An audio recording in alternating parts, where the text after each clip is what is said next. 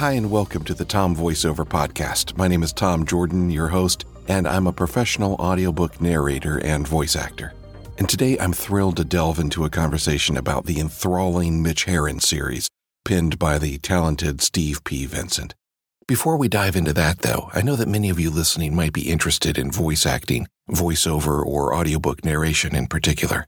If you are interested, then I encourage you to do these 3 simple things. Number 1, subscribe or follow this podcast, because not only will I be talking about the audiobooks I've narrated, but I also explore what it takes to be a voice actor in general.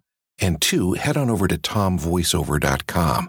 I consult on the business side of audiobook narration, not the performance side, but I have sessions available where you and I can talk about what it takes to become a voice actor and if voice acting might be right for you.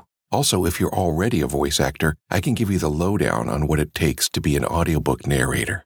Finally, I have another podcast with really quick 3-minute or less episodes called Tom VoiceOver Quick VO Tips. Here, I take all of the audio from the over 500 TikTok videos that I've got, and I created a podcast that will help you understand what it takes to get into voiceover, or, if you're a voiceover artist, help you understand a little bit more about what it takes to be an audiobook narrator. Again, the name of the other podcast is Tom VoiceOver Quick VO Tips. Okay, on with the rest of the episode. Mitch Herron, our protagonist, is a riveting action figure. He begins his journey as a mercenary, reveling in the thrill of the chase and the adrenaline rush of confronting various antagonists across the globe. His employer is a shadowy, enigmatic organization known as the Enclave. However, Mitch is not a static character. Throughout the course of the series, he undergoes a profound transformation. I won't divulge too much because few people like spoilers, but suffice it to say, Herron's character evolves in a deeply compelling way across the numerous novels in this series. At present, I'm in the process of recording Book 7, The Crisis Vector, with a total of 9 projected books, although there may be more to come after that. Mitch's transformation mirrors that of a well-crafted character in literary fiction. His journey brings him to a place of deeper self-awareness where he develops a keen conscience. He continues his high-stakes work, but his mission shifts to fighting for good worldwide, maintaining his deep cover identity. I think you'll be captivated by the trajectory his character takes throughout the series. For the past few years, I've had the immense pleasure of working closely with Steve on these gripping novels. Each one is a joy to bring to life. Concise yet brimming with action, with a runtime of about 2 to 3 hours, or roughly 30 to 40,000 words, these are short, sweet, really great action-packed novels. I heartily encourage you to dive into this series, whether through Kindle or the audiobook versions. Each book promises thrilling action, robust character development, and a cast of compelling characters to boot. Now, without further ado, I'm excited to share with you a sneak peek of my current project, The Crisis Vector, with you. This actually releases on Kindle on May 15th. Today's the 13th, so by the time you hear this, it will be out on Kindle, and the audiobook version will be out in about a month, maybe less. So, without any further ado, here's a snippet from The Crisis Vector by Steve P. Vincent. Mitch Herron's eyes flickered open, and he inhaled sharply. Instinctively, he reached for the pistol he usually kept under his pillow, but his hand only moved a few inches.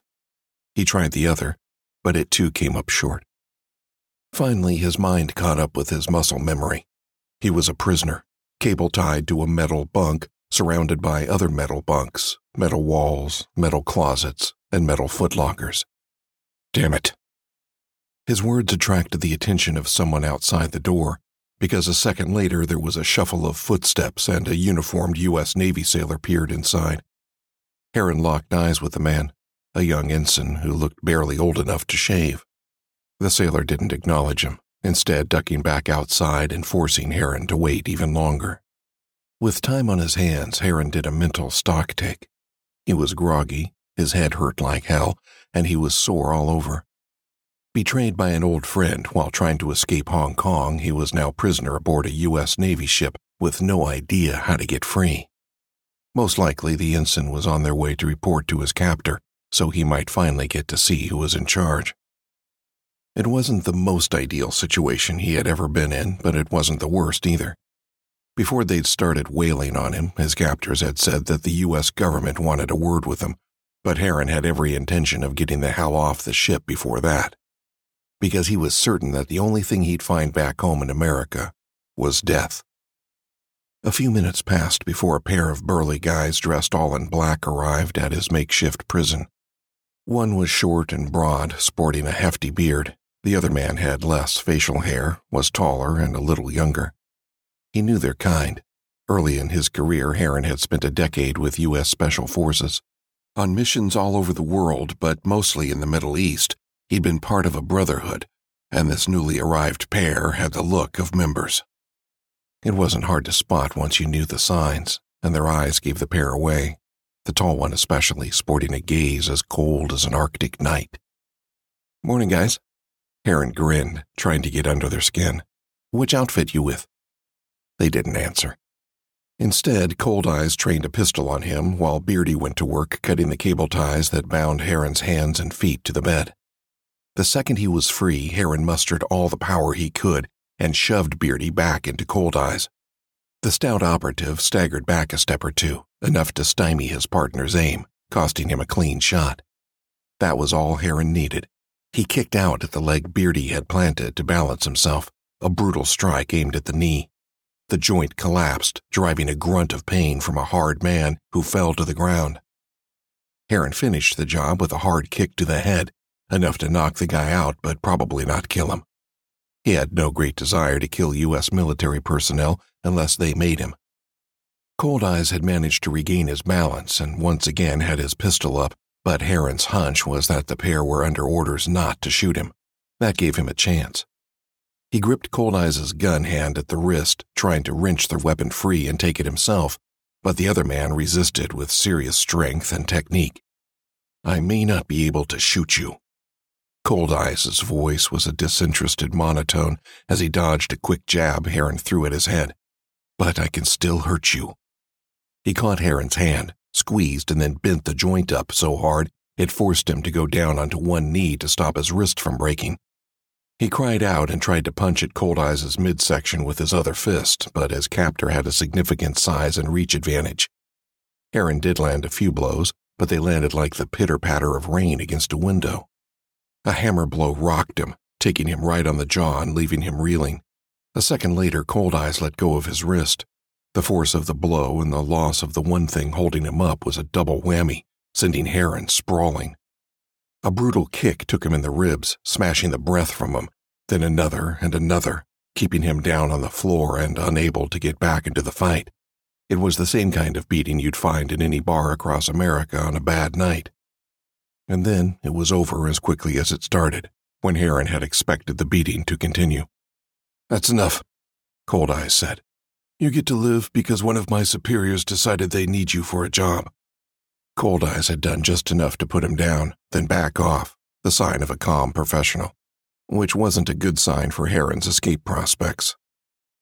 Okay, I hope you enjoyed that clip. Again, that's an exclusive from The Crisis Vector by Steve P. Vincent.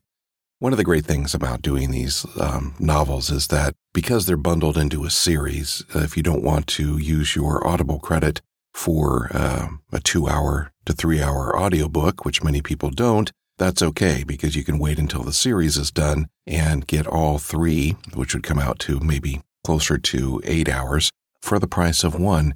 So the first series of the Crisis of the Mitch Heron series, bundled into 3 are available, and the second series bundled into 3 are also available. If you send an email to tomvoiceover@gmail.com, I will get you a code for one of my latest books. All you have to do is put in the subject line, "Please give me a code," and I will respond with a code for a free audiobook of one of the ones that I've recently recorded. I hope you guys have a great week. I'm doing these podcasts about every 2 to 3 weeks now instead of weekly, and so I'll see you on the next episode of the Tom Voiceover Podcast.